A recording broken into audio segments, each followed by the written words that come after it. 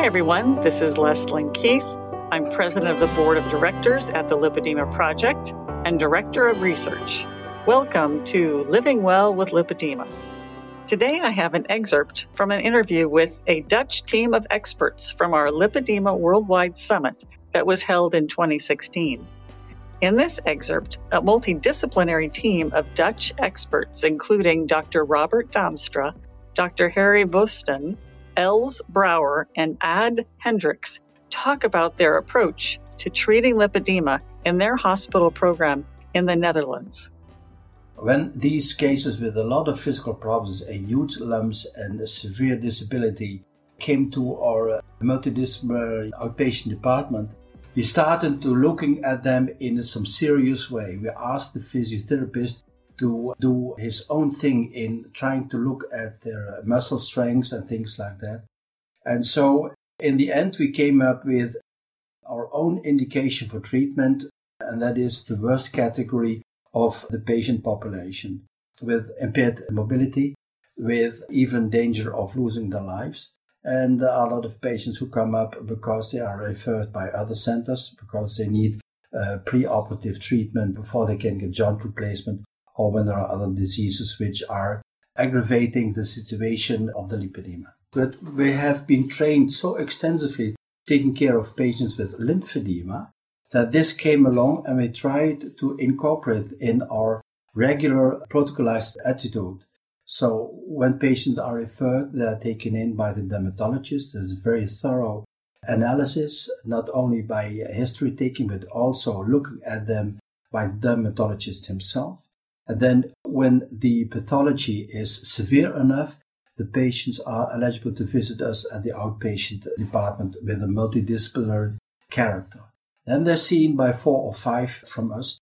First, the patient is introduced by the dermatologist, who is the owner of the problem, as we call it, and he presents the patient. Then we're looking at the patient with a group. And because we all are at the same time, we see the dermatologist investigate. We see how the physiotherapist does his test. Then see how the vascular surgeon looks at the patient. So we train each other to look at the patient with another specialty's eye. And it has been a golden method because now the dermatologist looks at the patient also with surgical eyes. And the physiotherapist looks with dermatologic eyes.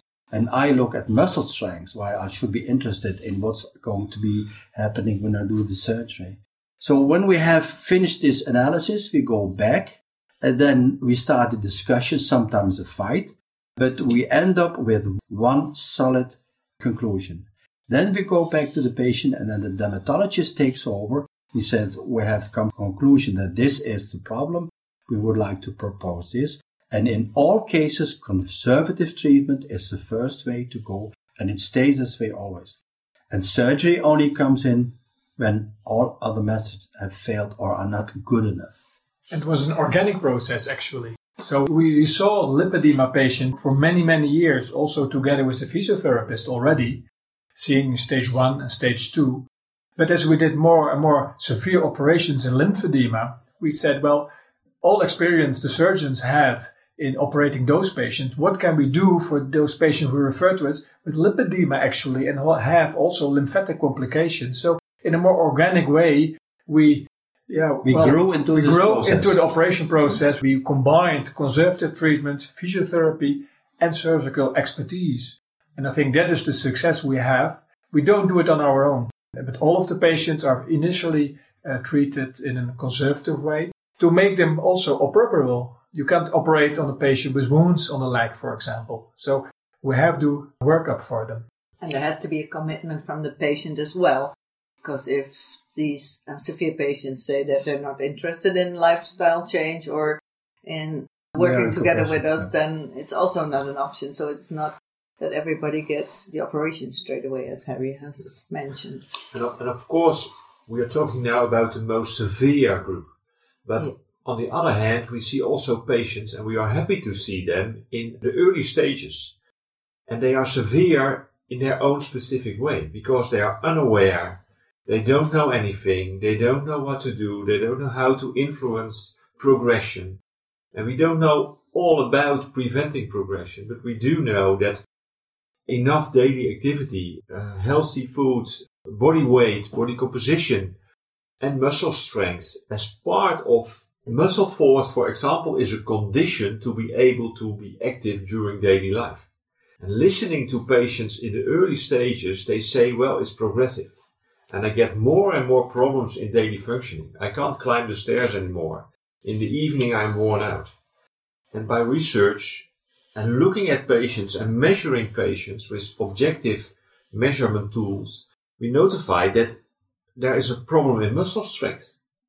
And is it part of lipedema, or is it a consequence of lipedema and being not active enough? We don't know yet.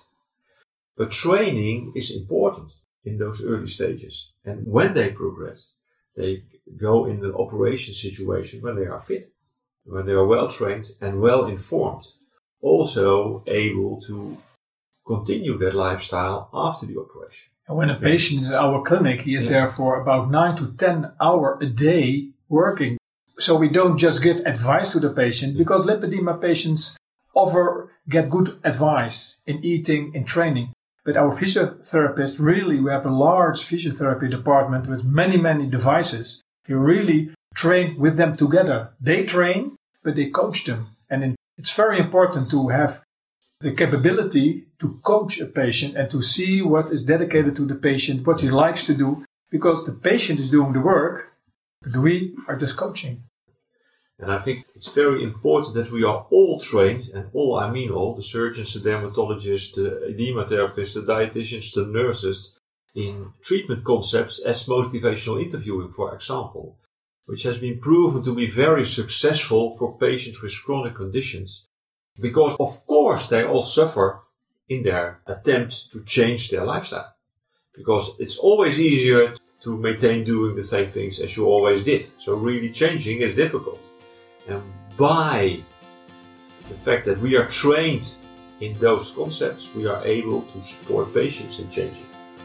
Another great conversation, really exemplifying the absolute success that we can expect when we have a multifaceted approach to care. Thank you so much for that interview to the Dutch team. And thank you to you, our listeners. If you haven't already subscribed to our daily flash briefings of tips, tools, and research about lipedema, you can subscribe at Apple, Spotify, Amazon Alexa, or here at this website, lipedema-simplified.org/flash, where you'll find an archive of all of our flash briefings. Thanks for listening, and I hope you'll join us again next time for another Living Well with Lipedema flash briefing.